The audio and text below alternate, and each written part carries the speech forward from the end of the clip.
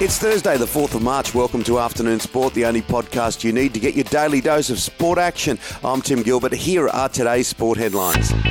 Australian T20 captain Aaron Finch has found some form. He smacked an entertaining half-century during Australia's 64-run victory over New Zealand, helping the visitors set an imposing total of 4 for 208 in Wellington. The Aussies trail 2-1 in the series. Australian cricket fans will begrudgingly be cheering for England this week, knowing a spot in the World Test Championship final is up for grabs. If India secures a win in this final Test match over England, Australia will not qualify for the historic match at Lord's. Friends of Eddie Maguire remain concerned about his fall from grace. Eddie has gone radio silent after being left crushed after his tumultuous demise as president of Collingwood. He was forced to hand in his resignation after reportedly losing the support from the board after an internal investigation said the club was guilty of fostering systemic racism. Newcastle Knights fullback Kalyn Ponga has called for the NRL to add player names on the back of jerseys. While names are already included on State of Origin jerseys, NRL clubs currently have sponsors and numbers on the back of theirs. John Millman was just left gobsmacked after a match with Alex de Minaur. De Minaur won bragging rights in the Battle of the Aussies at an ATP tournament in Rotterdam, advancing to the second round courtesy of a 6-1, 6-4 victory. There was one point that stood out above all the rest, catching plenty of people's attention. It was a 44-shot rally. De Minaur was getting around the court like the Roadrunner.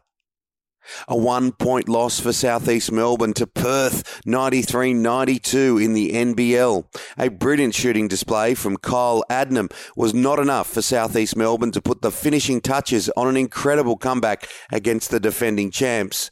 Socceroos coach Graham Arnold will name a super-sized squad of 34 players for the May-June World Cup qualifying hub to counter a limited preparation and the challenges of COVID-19.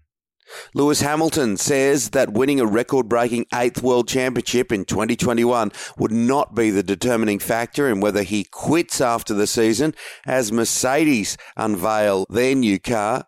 Postponement of another major sporting event, with this year's Women's Rugby World Cup in New Zealand to be delayed until 2022. The tournament was to be held in September, but uncertainty over travel restrictions due to the pandemic has led to it being postponed. And what about this? Equal parts admiration and ridicule, it's been written.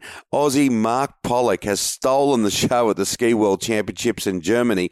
The 28-year-old has been the talk of the slopes. He was spotted competing in several cross-country events in just shorts and a singlet while leaving his limbs exposed to freezing temperatures.